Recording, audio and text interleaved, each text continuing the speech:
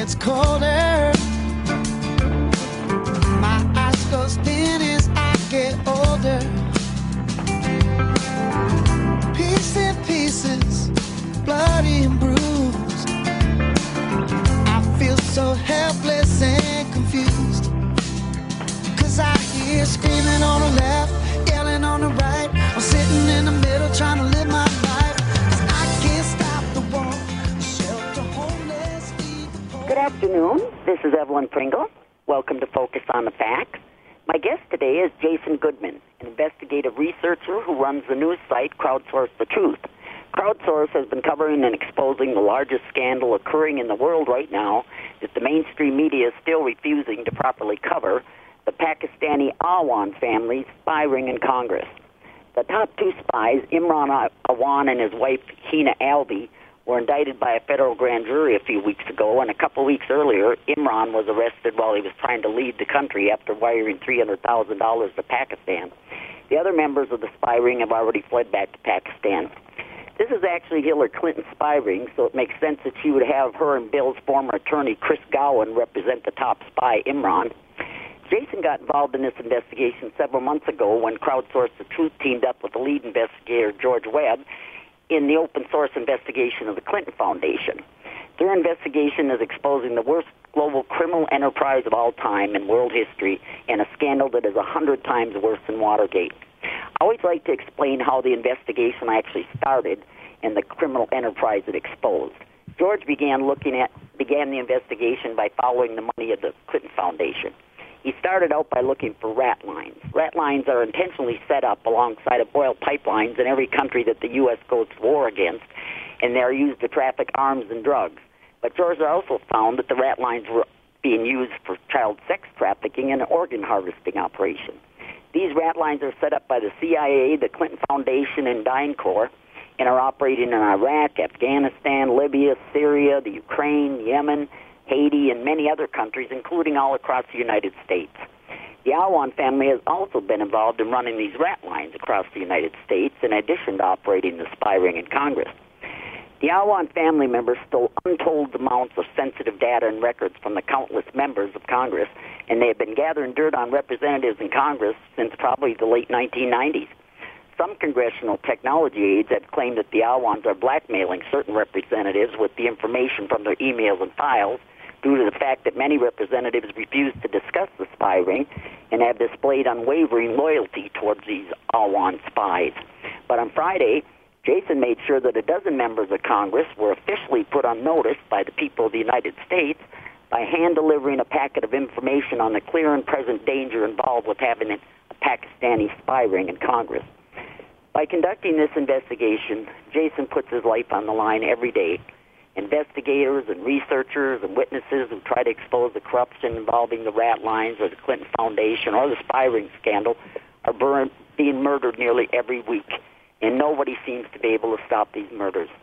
I praise Jason for his tremendous courage and thank him for taking time out from his busy schedule to come on Focus on the Facts again to give us the latest details on the spy ring and his delivery of the clear and present danger information to members of Congress. Welcome back to the show, Jason. Thanks for having me, Evelyn. It's great to see you again and hear you. Yes. So I'm real excited. So I love how you do the... Sorry, what's that? Pardon? Go ahead. So we've got this little delay with the phone connection, but you and I have worked out a method to solve that, and next week it will be much, much better. So I apologize if I'm stepping on anything that you say there. And I love it how you always have the wrap-up at the beginning of every show. It's very helpful. And as you mentioned, I did present the clear and present danger document to members of Congress.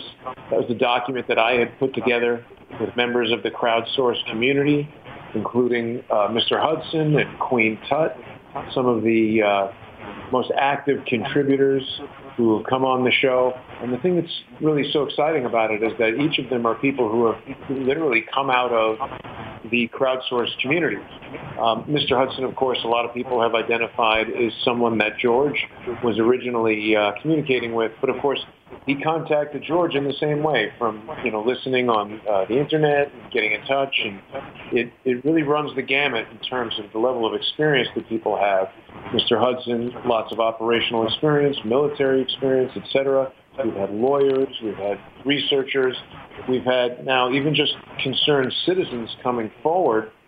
And the power of the crowdsourced community is we're really starting to realize what it's capable of. I think I mentioned on a show yesterday that George in many ways has been a mentor to me. I certainly never realized before that you could just go to Congress and sort of walk in there. And as you pointed out, I met with several members of Congress last week. I presented this packet of information to about 18 different members. And this is Mike McLeod. He is the chairman of the House Homeland Security Committee. And this was news to him. He had heard of Imran. Sorry? I said it was news to him? Well, he said that he had heard of Imran and knew that he had been indicted for bank fraud, but he certainly didn't know the extent of the crimes. And when I presented him with the document, he had made a point of saying he was going to bring it up to the committee and look at it in greater detail. So I thought that was definitely a move in the right direction as far as getting members of Congress to know what's going on and sort of address it head on. Right. Now, you ran into him in the hallway, didn't you?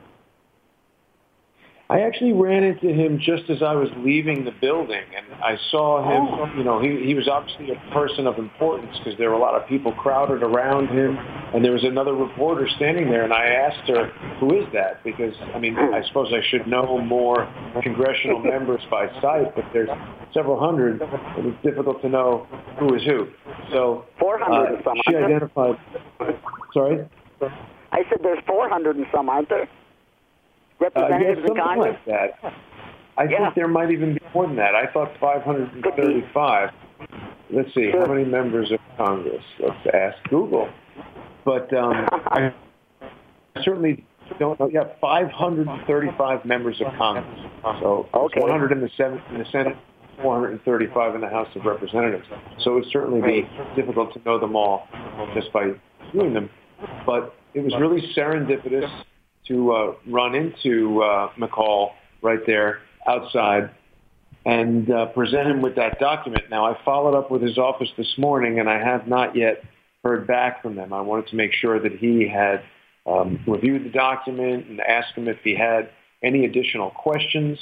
We've got more information even now than we had on Friday. There's new information coming up literally daily, hourly. I don't know if your listeners were on CrowdSource the Truth last week, but of course we had our interview with Laurel, the renter at 4809 Sprayer Street, which was a house that was owned by Imran Awan and rented to her. This was one of the homes that he had purchased, with the illegally obtained loans that are now the subject of his bank fraud prosecution. And of course, George and I and some other reporters as well, along with FBI John, who's another member of the crowdsourced community. We, 1 week ago, were in Washington, D.C. at Imran's pretrial hearing. That was really interesting.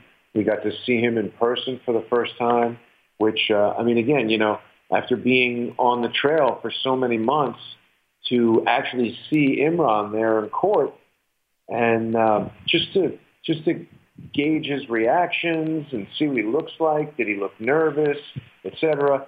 That was really super interesting. He was staring me down, trying to, I guess, be intimidating. We've now had firsthand testimony from multiple individuals. We've had from Laurel, of course, and we've also had firsthand testimony from Andre Taggart, the Marine veteran who I interviewed in his home, who gave us really stunning testimony about his interactions with Andre Taggart. And of course, Andre was the individual who had discovered the smashed hard drives and the multiple BlackBerries that are the subject of the hacking and,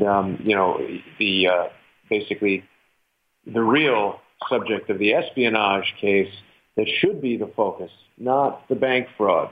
And Andre has now become a very active member of the CrowdSource community. I'm communicating with him regularly. He appeared on the show again by calling in. He was speaking with us one night when we were with FBI John and Queen Tut and Trish. And so it's just amazing to see how the crowdsourced concept is growing and it's expanding in its scope and its capability. And we're really starting to see how these sort of human synergies are going to make this effort so effective. Because, Andre's got pieces of the puzzle that maybe Laurel doesn't have, and we put those together with research that George has done. And, of course, everybody knows George is out there, tearing up the pavement, doing his regular thing, pounding the pavement, burning shoe leather, I believe he calls it. And I'm doing my thing, going around doing the interviews, doing the nightly shows, doing the analysis of stuff. And it's really great. George and I, of course, met for a sort of a press conference over there at the National Press Club. And I'm just trying to bring up each of these videos as I mention them. That's funny. I'm not seeing the Press Club video for some reason. Here we go. Yeah, George and I did this press conference, and it was really nice. That was the first time we were back together again, doing a video in a while. So again, when we come together and do these things, it's got a little bit more of a kind of a special feature kind of an aspect to it now. So we've done a few of those, and I hope we'll continue to do that in the future. And that allows us the flexibility to work at our best separately and then come together to combine forces. Okay, so you're cut off. You can't hear. How do we solve that, Ellen? Can we get you back in? Let's try this again.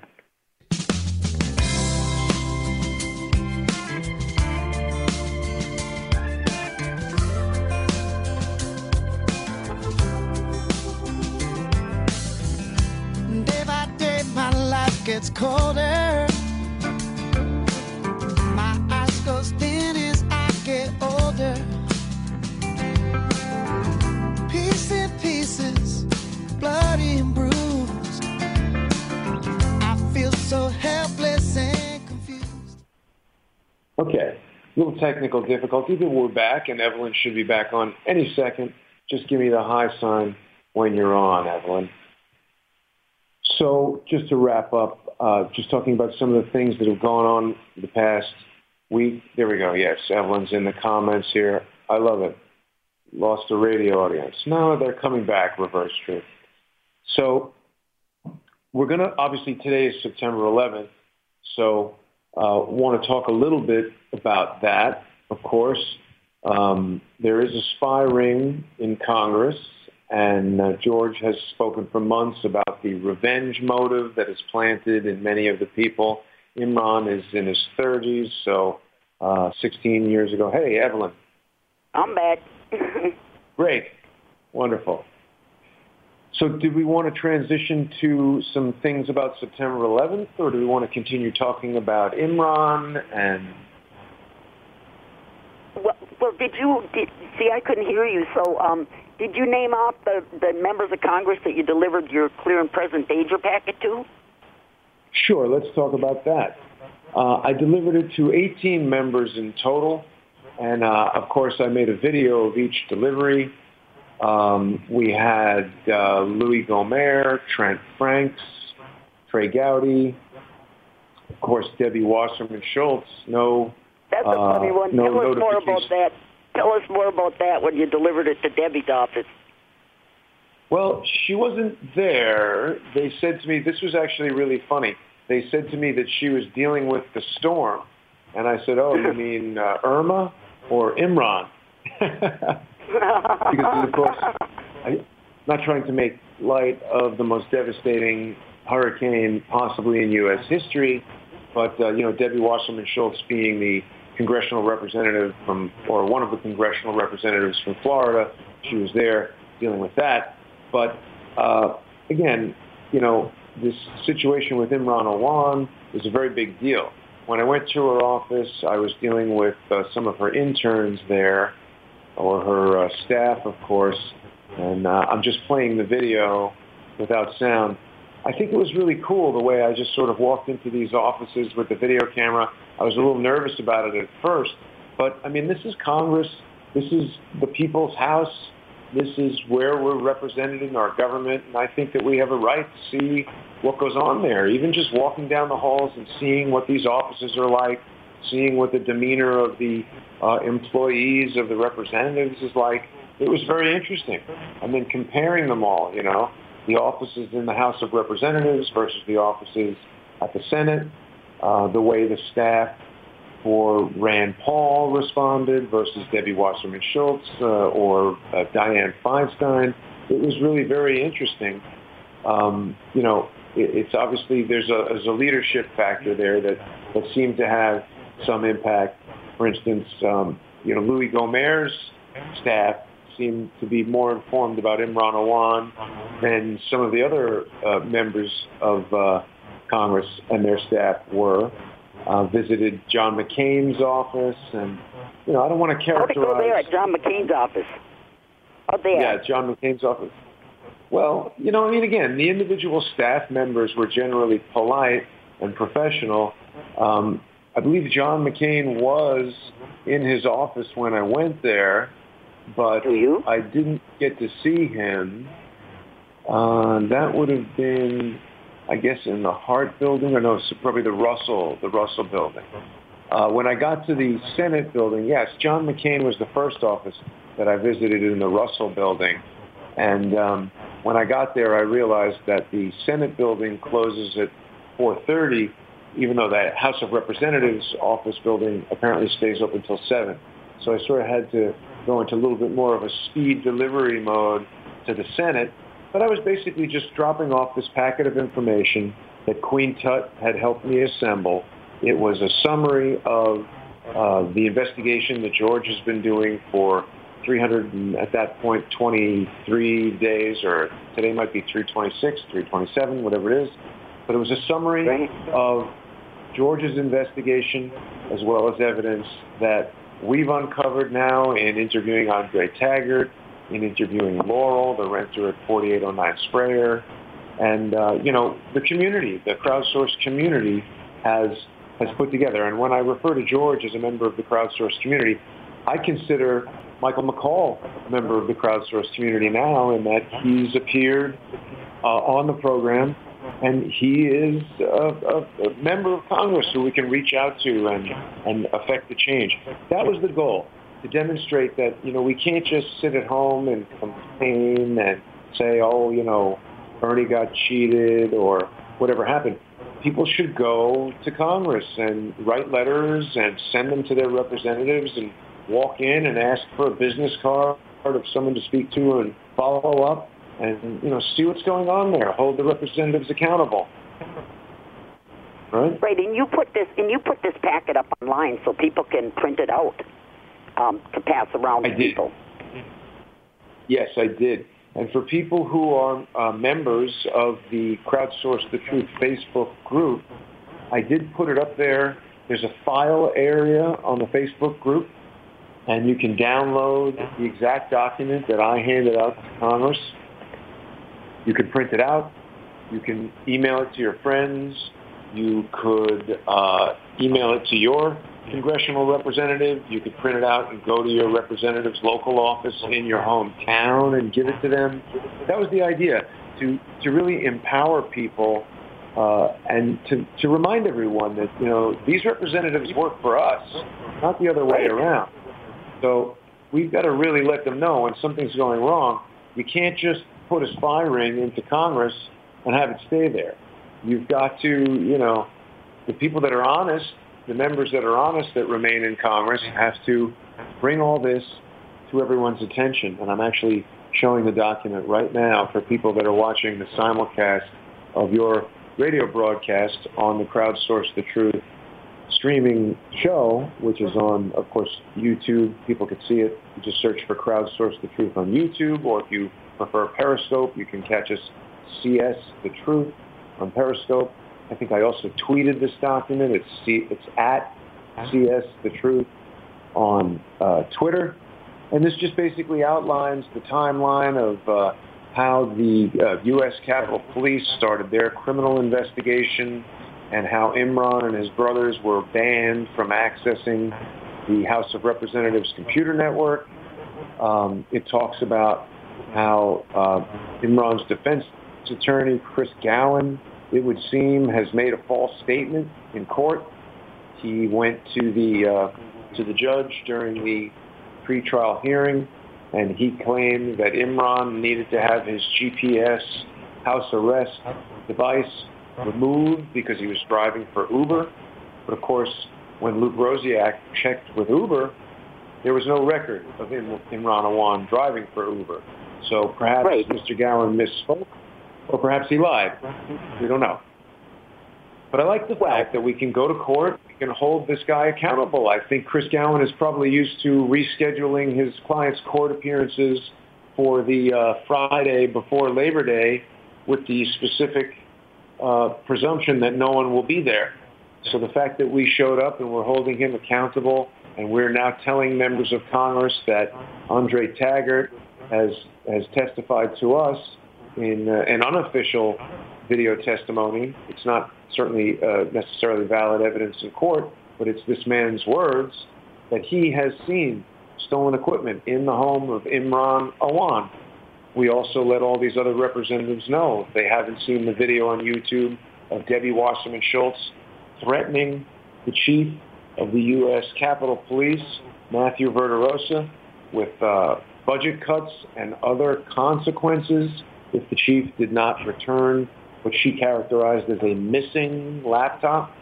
The chief of the U.S. Capitol Police considers it a stolen laptop, and it's an element of evidence in an ongoing criminal investigation.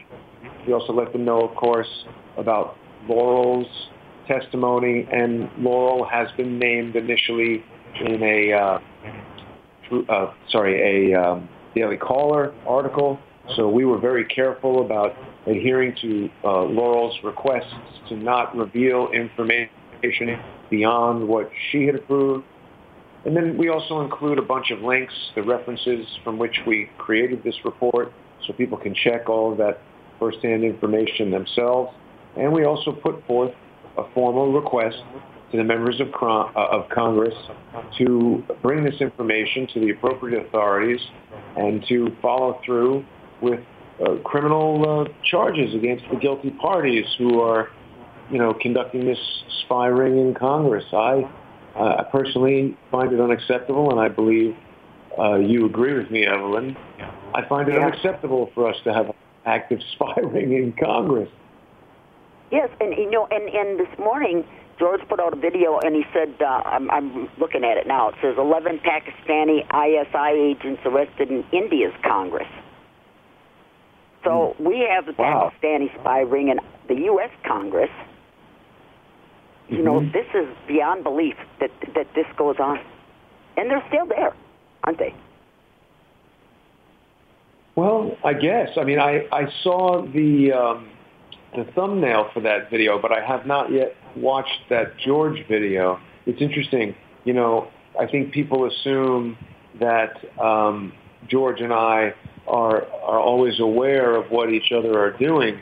But, he's very busy, of course. I'm very busy, of course. And I don't always know what new evidence he's uncovering and what he's up to. He just put this out 2 hours ago. He just put this out 2 hours ago. I'll have to watch that. Yeah. So here we are. I'm not surprised, Evelyn. I'm not surprised because these Pakistani ISI agents, if they're learning how to spy on our Congress, wouldn't it certainly be to their advantage to spy on Congress in other countries? And of course, we know that India and Pakistan are sort of mortal enemies. And it's even been speculated, and there seems to be evidence to indicate that the Pakistani ISI may in fact be conducting what's known as a liaison operation. in their spying on our Congress, whereby it's actually run possibly by the CIA. Right. So maybe the CIA wants to spy on India as well. Well, right. The CIA wants to spy on everybody. Right. So Right. what's the next thing's going to happen in the spy ring? I mean, you know, if all of these people are busted, involved, I mean, our Congress will collapse. Well, I mean, we don't know exactly how many people are involved, and, you know, that's the concern, of course. You know, people who listen to CrowdSource the Truth regularly are going to be familiar with Mr. Hudson, and, of course, Mr. Hudson was telling us, this was Hudson's plan, this idea of me, you know, printing up this report and going to Congress to present it to them. Initially, Hudson represents a pretty wide group of military veterans, intelligence community veterans, et cetera, and they had sort of tapped their network of relationships in the government, and they called up these members of Congress to say, hey, it's time to put an end to all this. And Mr. Hudson told me that their phone calls simply weren't returned. Now, he got very angry, understandably, because as military veterans and intelligence community veterans and law enforcement veterans and all the types of different agencies that his contacts represent, these are people that have put their lives on the line for decades defending this country, and they certainly expect the courtesy of a return phone call when they call these offices.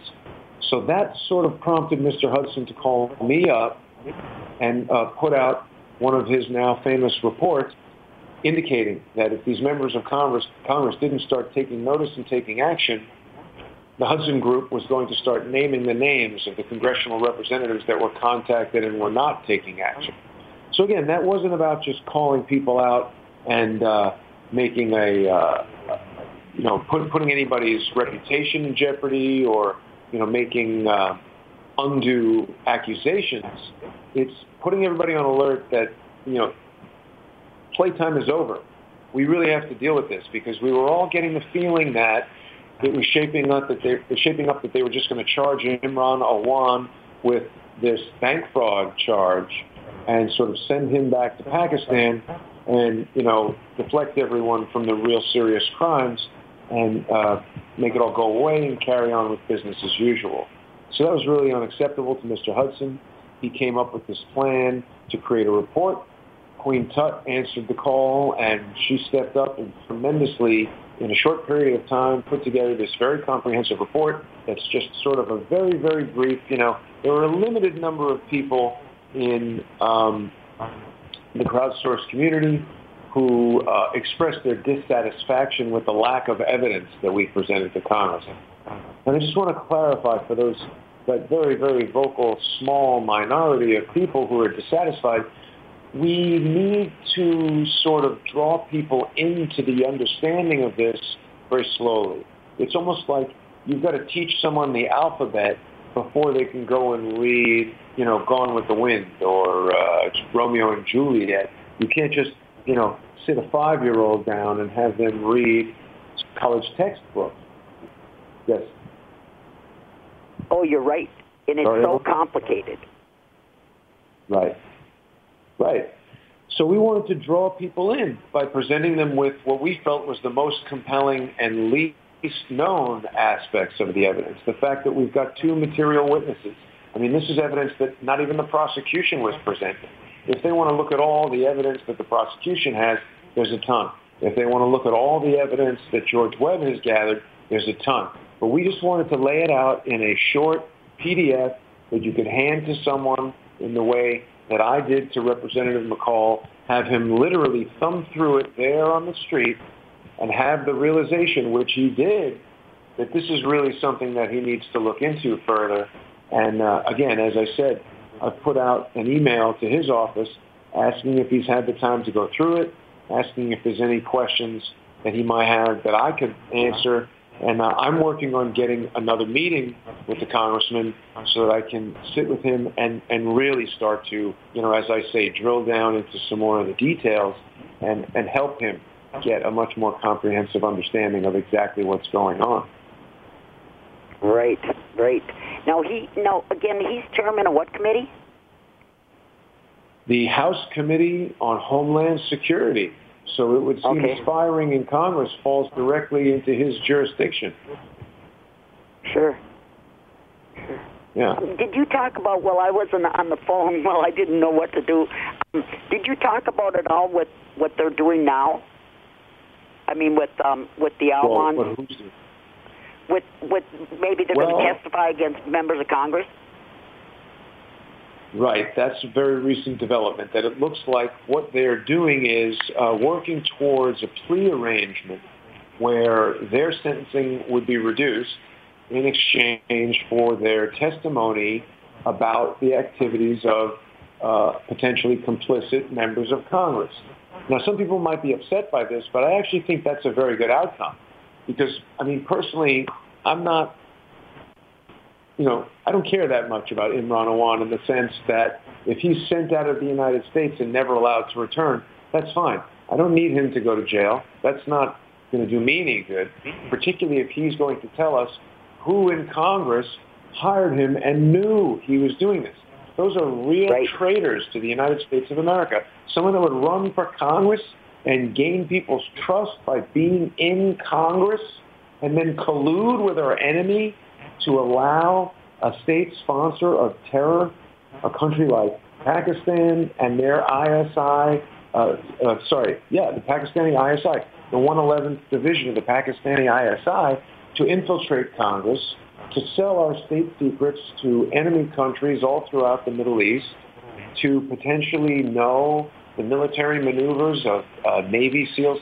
Evelyn, you may recall that a Chinook helicopter carrying many members of Navy SEAL Team 6 was shot down shortly after that same SEAL team allegedly assassinated Osama bin Laden, someone whose name is very important with regard to today, September 11th, whether I know we have a lot of people here who listen to CrowdSource the Truth and who listen to your show and don't believe that Osama bin Laden played a major role in September 11th in terms of masterminding the attacks or being the head of Al-Qaeda or whether Al-Qaeda did the attacks. Whatever you think about that, he's at very least he's a player in the school play. If you don't believe that he was the head of Al-Qaeda and that Al-Qaeda orchestrated the attacks, he's an important character. No, I don't believe that. So, well, yeah, and I know, and that's fine. I'm certainly open to hearing everyone's evidence. I do believe that Osama bin Laden was a CIA asset. We know that he was the head of the Mujahideen, and the Mujahideen is certainly a sort of a broad spectrum title for the so-called Army of God, basically disenfranchised Islamic fighters throughout the Middle East. We're told that Dr. Ayman al-Zawahiri, who was exiled from Egypt after the assassination of Anwar Sadat, joined his Egyptian Islamic Jihad with Osama bin Laden's Mujahideen in Afghanistan in what they refer to as the base. And that's, of course, what Al-Qaeda means, the base. But, the mainstream news media in the United States likes to package things in ways that they can sell to the American public as essentially crap we like to call fake news. But, they wanted us all to buy this whole Al-Qaeda. Al-Qaeda is essentially like Coca-Cola. And when Al-Qaeda is not selling anymore, they're going to rebrand it as ISIS. And they're going to tell you something else about ISIS. So now John McCain can go over to Syria, and he can meet with the Free Syrian Army, and that's no longer Al-Qaeda or Mujahideen. That's the Free Syrian Army, but that's not ISIS. They don't want to talk about these diplomatic flights on Silkway Airways that are delivering, white phosphorus and other weapons to Azerbaijan or through Azerbaijan, through countries all throughout the Middle East. They don't want to talk about that. They don't want to talk about photographs of John McCain with terrorists. They don't want to talk about State Department officials who are killed and who wind up in the Potomac. You know, at the top of the show, Evelyn, when you were talking about all the countries where child trafficking is going on, I meant to alert you that you should add to your list Cambodia. Cambodia. Have you been looking at? Yes.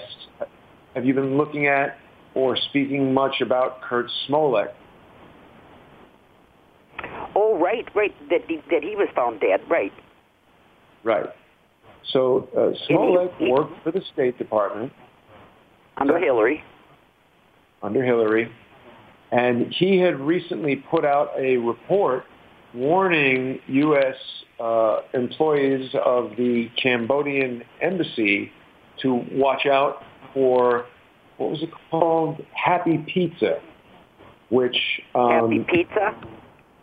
Yeah, Happy Pizza. And so I was looking into this Happy Pizza yesterday. I'm going to be publishing a phone interview with a new confidential crowdsourcer, codenamed Simi, and we were looking into this Happy Pizza. Now, of course, a lot of people are very prone to say, "Ooh, that must be, a child trafficking thing, Pizzagate, etc." But it turns out that just a simple Googling of the term, I typed in "what is Happy Pizza," and Google automatically filled in what is Happy Pizza in Cambodia. So obviously this is a known thing. Yeah, it seems to be pizza that's made with marijuana. Oh. And I went to a bunch of different travel blogs. I went to, Tiny Planet, and I went to TripAdvisor, and just sort of looked at a lot of these different travel blogs where people from all over the world, there were tourists from Brazil, tourists from the United States, who were writing different things about their experiences with this Happy Pizza. And it just seems strange to me that a State Department official writing about this Happy Pizza, that doesn't seem to be the reason why he would be killed. So hopefully later today I'm going to be publishing that phone call with Simi. We got into some really interesting details with that, so I don't want to spill the beans on exactly what happened there. But it's yet another sort of inexplicable death linked to Hillary Clinton's State Department. It's very, very strange. Right, and to child trafficking. Anybody that gets near exposing the child trafficking, they're the ones that get murdered. When we look at all these people that and reporters and things that they were on this. I mean, even that one from the Wall Street Journal, that reporter that was killed recently, in other articles, he was investigating Hillary's ties to that Russian drug company, selling that to Abbott Labs, to get under and going around the sanctions, setting up them shell companies. But he was also, I've also found articles where he was investigating child trafficking too. So it was not just the drug company, but anybody that goes near the child trafficking, they end up dead. Yeah, George and I did a video called The Strange Death of Joe Rago. And, there's all these kind of strange deaths surrounding Hillary Clinton's State Department, and not just the State Department. I mean, this activity goes all the way back to Arkansas. And, of course, everyone's familiar with the term Arkancide, which is, people who seem to commit suicide by doing things like getting decapitated or shooting themselves in the head 2 or 3 times. The back of the head. Yeah. Shooting themselves in the back of the head 2 or 3 times. Of course, Joe Napoli has been breaking incredible ground in the Barrington Wiseman death investigation. As far as I know, CrowdSource the Truth is the only news organization to bring forward the autopsy report, the police report. I had a very, very brief interview with Ebony Wiseman, the widow of Barrington Wiseman, and she wasn't very comfortable speaking about the incident, but it was, she didn't want to go on the record, and she didn't have very much to say, but Joe and I did discuss on air our brief conversation with her and our impressions of her responses. And, she felt, I mean, this is just pure speculation on my part, but I felt like she wanted to speak about it, but was in a position where she couldn't. Right. Perhaps she feels in her own mind that her husband was killed, and speaking about it might put her at risk. Perhaps she was threatened by someone. Perhaps she just doesn't want to talk about it. It's difficult to say. But, right. Again, all these strange deaths. So we've also got some new information about Peter Smith. There was an individual who had been in communication with Charles Ortel, who's become a great ally of CrowdSource the Truth and is doing his regular segment with us, Sunday with Charles. And a couple months ago, George and I, with Charles, did a segment called The Strange Death of Peter Smith. And, I mean, again, it's almost becoming a little bit too regular of a theme that we have all these, strange death episodes. Peter Smith, as you might recall, was found in his hotel room. He had allegedly committed suicide by inhaling helium. And we're going to be doing a follow-up very, very soon. We're putting the episode together right now, a follow-up and continuing investigation into the strange death of Peter Smith. So, again, we don't want to just throw out evidence and information about these things. We want to follow up, and we want to try to move these investigations forward. And the thing that's been really exciting for me is that we are really starting to bring in many, many more people who start out sort of, watching the program and become more involved. Joe Napoli is a great example. Even you, Evelyn, before you and I met, you had interviewed George, but you were watching the different videos we put out here on CrowdSource the Truth. You contacted me. Everyone. And now, sorry? I said, yep, I've watched everyone. And now you and I interact weekly, and we put out this show to your listeners, to the CrowdSource community, everyone. It's really interesting to see how the effort is growing, and how we're expanding our reach and our capability with the trip to Congress and the other things that we hope to do in the near future. So that's going to be very interesting, and I'm really hopeful that we'll be able to make some significant changes to things. Well, wasn't Smith? Wasn't he maybe investigating the organ harvesting angle? Maybe so. He was very close to the Mayo Clinic. We're going to be looking at that. Sure. Right. I mean, and that's a big money maker too, that organ harvesting, right. And that is so rampant, and all across the United States now. I don't think people understand this. How this has right. traveled with these rat lines across the United States. This stuff is going on in this country. Mm-hmm. Mm-hmm. That's right. Well, and certainly Cambodia would be a country, I think, where that would happen. Syria would be a country where that would happen. I mean, the UN has found they've actually charged multiple doctors with, illegal organ harvesting out of the Yellow House in Kosovo. So, people who think this is a right-wing conspiracy theory aren't looking at the evidence. They aren't looking at the facts. As a matter of fact, sure. And let's start in Kosovo. When was that? When was that war in Kosovo that Clinton waged? In the early 1990s? Well, that was in the 90s. Remember? Yes, with Slobodan Milosevic and all that business going on over there. There's a whole lot. I mean, any of these things are topics that are very, very deep and dense and can be examined for, weeks. And what we've heard on the mainstream news media, as far as CNN and MSNBC and the Washington Post and the New York Times, is simply not true. And people find that and you know what, Jason? I am so upset, with the alternative newspapers online. I've been a columnist for several of them. And do you know that today I went and checked again, Op-Ed News, not one article on the Awan spy scandal in Congress. Not one article. So it's not just the mainstream media that's burying this stuff anymore. It's the alternate sites, too. And Rob Call, I wrote for Op-Ed News for a long time, and I said today when I put that out, when I went and checked, and there still was not one article I said, I don't know who he's protecting in Congress, but he's got to be protecting somebody because, I mean, my God, mainstream media were used to this that they don't put out. Who was it, the author of that article? Pardon? Who was the author of that? No, I said there wasn't any. There's not a single article on the Awan spy scandal in the whole op-ed newspaper to date. I checked it again today. Yeah. This is terrible. Well, think about this, Evelyn. I mean, we first heard about the infiltration of the mainstream media by the deep state, right, the CIA and the various agencies in the 1970s when Daniel Ellsberg came forward with the Pentagon Papers.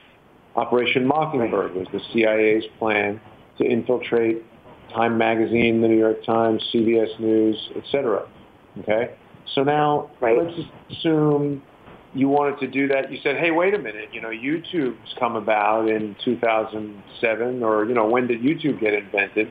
And they start realizing, oh, no, now someone with a laptop and a web camera can put on a news show like we're doing right now. And certainly 10 years on, it's gotten much more sophisticated. We've got on-screen graphics. We've got animation. We can cut to, file footage of important news footage like they would on a regular news broadcast. And so, in many regards, the news that we can produce here in my apartment in New York City is every bit as good as anything you would get from some multi-million-dollar broadcast on MSNBC. We, of course, are free of any corporate agenda, any advertiser-sponsored agenda. Like if you and I have spoken in the past about the movie Vaxxed, where the producer of that film left his job at a major news program because they specifically would not allow him to publish a story about Merck because it was negative, and Merck was one of their major sponsors. So this is a real critical factor with the news. We simply cannot get true news from something that has a corporate sponsor, or even if it's a private sponsor. People have said to me, hey, you should get a grant, you should go and, get some investor or something. But what happens if someone comes along? What if George Soros came to me and said, hey, I want to invest $10 million in CrowdSource the Truth? That would give that investor a great deal of power over CrowdSource the Truth. That's why lately I've been talking about how what I really want is not only for the news and the information and the research and the vetting of all the sources and the sources themselves to come from the CrowdSource community, we also want to create a network that is community supported, because even people who don't have a lot of money but want true news, if someone wants to sponsor CrowdSource the Truth for $1 per month, that's less than most people are spending per day on coffee. We can all collectively pool our resources into what would eventually grow into a news network that would be dedicated to the people, a true democratic approach to doing news. Yes, now, and you're doing a great job at CrowdSource the Truth, Jason. Yeah, I mean, you guys are the best newscasters out here, and the way you present it, the people get to see your evidence, they get to look at everything you look at and think and critically think themselves. It's great, Jason, what you're doing. Thank you very much for saying that, Evelyn. I appreciate it tremendously. And, one of our frequent commenters on YouTube is a YouTuber who goes by the handle of TheBoy26, and I got to thank The Boy for saying that Jason has done more in 1 year than 15 years of CNN and MSNBC.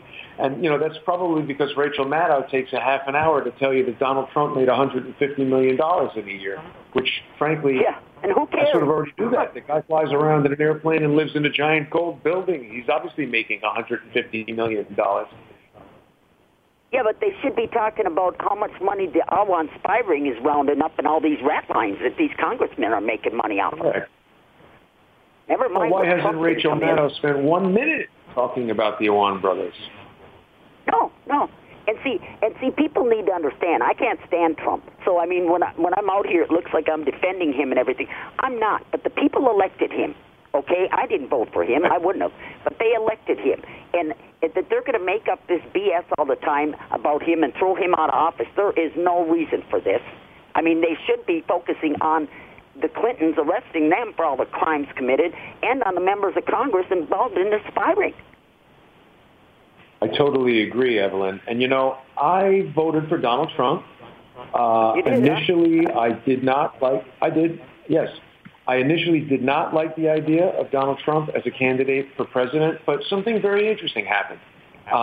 As the election went on, and as you said, all of this sort of obviously fake, false information about Mr. Trump was being spread by the news, it actually caused me to sort of, well, let me rephrase that. It wasn't a knee-jerk reaction, but like, for instance, I met Billy Bush, and this was a clip I was about to show of Billy Bush coming off the bus in the infamous moment where Donald Trump said those fateful words. But, Billy Bush is a pretty... I wasn't crazy about Billy Bush. I didn't find him to be an honorable guy. I think a lot of people didn't even realize that Billy Bush is the first cousin of George W. Bush and Jeb Bush and the nephew of Herbert Walker Bush. Sorry? Yeah. It's just, terrible bunch of people who I really, really despised. And it seemed to me that they were just sort of, all colluding with the Washington Post, with the mainstream media, with MSNBC, et cetera, to put out these stories about Donald Trump that each time I went and looked into the stories, they were either not true or, look, I don't think it was a good idea for Donald Trump to say what he said about grabbing women, but I think they mischaracterized it. I think Donald Trump was having a lewd, personal conversation with a friend of his that he just thought was a private conversation. I think most adult men would be lying if they said they never said something in private that they would be embarrassed to have go out in public. I don't think it was a deposition that Donald Trump was saying, hey, I grabbed this particular woman in such a way. I think he was making a general comment about being a celebrity, that women throw themselves at you and basically let celebrities have their way with them, which is a crass comment, but possibly not untrue. Point being, when I looked into these accusations against Donald Trump, they seem to be false or trumped up, for lack of a better word, or just not that big a deal. And when you look into the accusations against Hillary Clinton, his opponent, things like she used private email, well, that wasn't true either, but that was, being untrue in the opposite direction. They tried to make you think she was simply, using private email to send messages when, in fact, she was using an illicit server that was containing all kinds of emails about incredibly horrendous illegal activity, like selling weapons around the world, starting wars with Libya, overthrowing countries, and doing all. Yeah, overthrowing countries without right. getting congressional approval to be attacking these countries. Right. Now, listen, I had intended to speak to you a little bit about 9/11 today, Evelyn, because I know that that's a topic of interest for you and I, and we didn't get to that too much. I just wanted to talk, this is a little bit of a lighter note, but this is really kind of one of my favorite YouTube videos about one of my all-time favorite films, Back to the Future. And in this video, called Back to the Future Predicts 9/11, it points out an unbelievable array of insane anomalies in Back to the Future that are just virtually inexplicable, like the number of times Muslim terrorists attacking the Twin Pines Mall, and the Twin Pines represent the Twin Towers, and the clock is an inverted 9/11. It's really a shocking video. Now, I'm not saying that this video, I don't know what to make of this video. It just points out... Well, I say these are conspirators. They knew this was going to happen, and they let it happen. And they put it out there. And the same goes for The Simpsons and any of these other shows that put this stuff out here. They're conspirators. They know this is going to happen, and they let it happen to us. Some people do think this type of predictive programming is deliberately put there. And, look, it's certainly hard to explain. I don't know how it got there.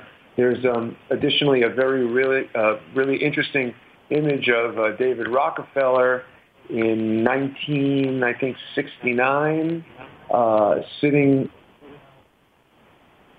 in the background. I'm just bringing the image up right now. In the background, the World Trade Center is under construction. There's the image right here. I'll just bring it up for everybody to take a look at.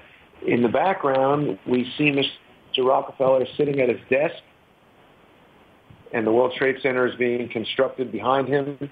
There's a clock. I think, well, in this version, we're zoomed in on his watch, which is set to 9/11. And, again, another one of these examples of predictive programming. I'm doing a little bit of a poor job of pointing out the curious anomalies in that image, but people should Google that David Rockefeller image and see what they make of it. Well, they put this right in our faces. They're doing this to us. Yeah. Yeah. That's right.